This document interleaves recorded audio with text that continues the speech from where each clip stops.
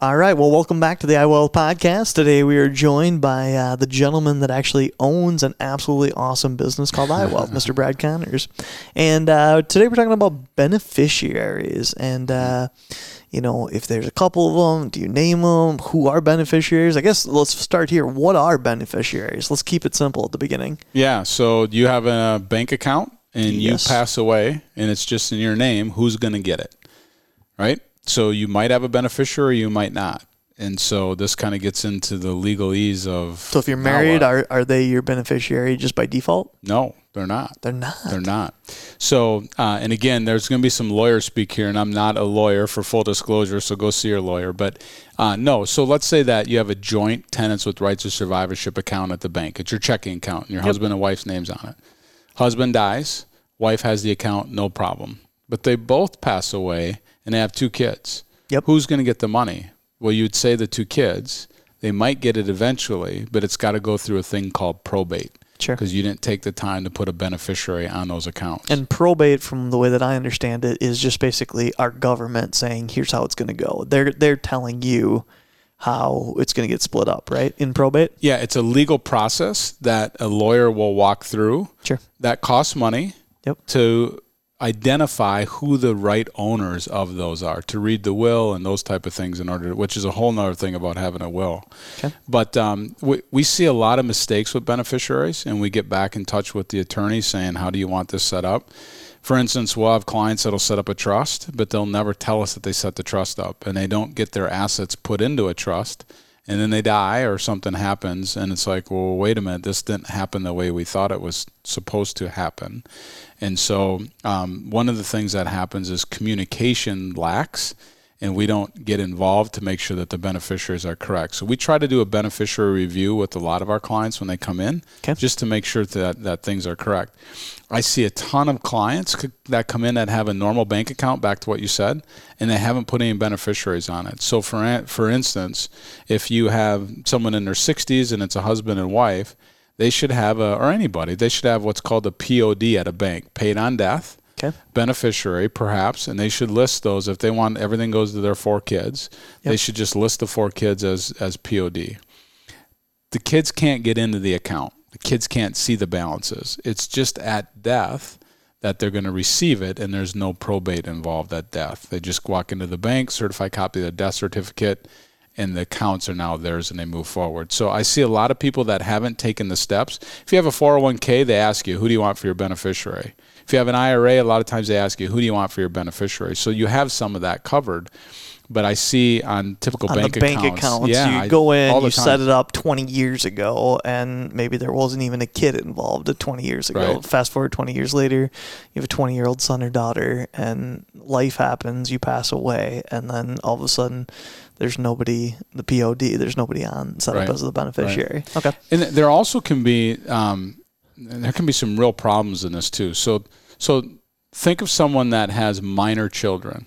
So let's say they have a boy and a girl, and they're 8 and 10 years old. Sure. And mom and dad have did all their estate planning. They have a nice net worth. They did their estate planning, and they have an IRA with $500,000 in it. And they list the 8 and 10-year-old as the contingent beneficiary. So say it's dad's account. Yep. Dad dies, goes to mom. Mom dies, goes to the two kids. They're minors. Okay. So they now receive this. There's no probate or anything involved. It's their money. And when they get to be the age of majority, which is either 18 or 21, depending on what state, it's their money. And so now all of a sudden they each have $250,000 when they hit the age of 18 to go be with their friends or go party or go to Europe. You want a contingency on that to keep it away from. Yeah, so a lot of people are trying to do the right thing. They're trying to say, well, listen, I'm going to have my spouse as my primary and I'm going to have my kids as contingent. The problem is they have a will set up with the trust provision, let's say, that says, if we die and our kids are going to get this money, they're going to get a piece of it at 18, a piece at 25, and a piece when they're 40. Sure. If they don't put it in the trust, which means they can't list the kids as contingent beneficiaries, they need to list their will or their trust as the beneficiaries. So when they die, it doesn't go to the 8 and 10-year-olds. So just circle back to that. Say that part one more time.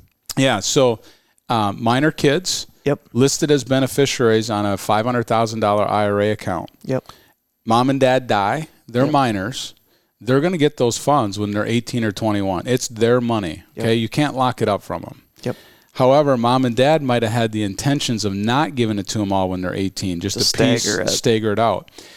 They have a legal will that they have written to make this happen. Yep. The money never got to the will because they had the kids listed as the beneficiaries. So a lot of times we see mistakes with minor children being listed as beneficiaries because it doesn't go in with the will that the lawyer intended for mom and dad to have. So you have to basically designate the will as the contingent. Yeah, as the document of choice. Right, because then the will's going to get read, or the trust, whatever document is there, and it's going to designate when those kids receive those funds. I might be mean, but I did it for my own kids. They're not getting everything at 18 if I'm not around, right? And so you practice what you preach. So we talk a lot with clients, like you just have to make sure you have this correct, because a lot of times you get a beneficiary form, and what do? You list your spouse and you list your kids as contingent beneficiaries. But when you step back and look at your net worth, do you really want them to have it all when they're 18 years old? Yep. Or do you want to put some guardrails up? Yeah, the will to kick in and actually have that staggered a little bit. And there's beneficiaries for your house. You can talk to your attorney about a TODD. So there's different things that you can do. It just, too many people don't review it. They take a life insurance policy out when they're 20 and now they're 60 and they haven't reviewed who the beneficiaries are. Crazy. You just have to look at that stuff. So that's a little bit about what other things with beneficiaries do you run into fairly often? Because there's a lot that goes along with the whole world of beneficiaries, and we talked a little bit about the kids part of it, but let's say that you don't have kids. I mean, you can name a sister as a beneficiary of it, or a church, or what other beneficiary things kind of come up or boil to the top fairly often? Yeah, I've seen it all, Matt. I've seen from churches to charities to nieces and nephews, whatever they want. You can give your money to whoever you want to, really. You just have to look at the structure of it. So if it's a charity, you would prefer to give them an IRA because they're a nonprofit, they're not paying taxes. So I have clients that have IRAs going to charity and they have their Roth and after-tax money going to their kids, or life insurance because it's not taxed. So there's some tax kind of things to pay attention to with beneficiaries as well. So it seems like it's just so easy. Just list somebody. It's pretty complicated, and you do need to review it because there's mistakes we catch all the time. So even for the people that have had you kind of as their financial advisor, is it every 5 years that you're going in to look at this beneficiary thing? Is this a 2-year thing? Is this every 10 years? If you guys set it all up, how often are you circling back to it just to re-look at some of that? I would say every couple years that we're looking at. And life changes, right? Someone dies or something needs to be changed, or a divorce happens. Gets married. We'll go back and we'll take a look at it then. Very cool. Yeah. All right. Well, we will see you back here. If you guys have any questions about this and beneficiaries, or if you're in somebody's will and you were the beneficiary, that's the best case scenario, right? Leave it in the comments below, and we'll make a podcast about it. All right. Thanks, Matt.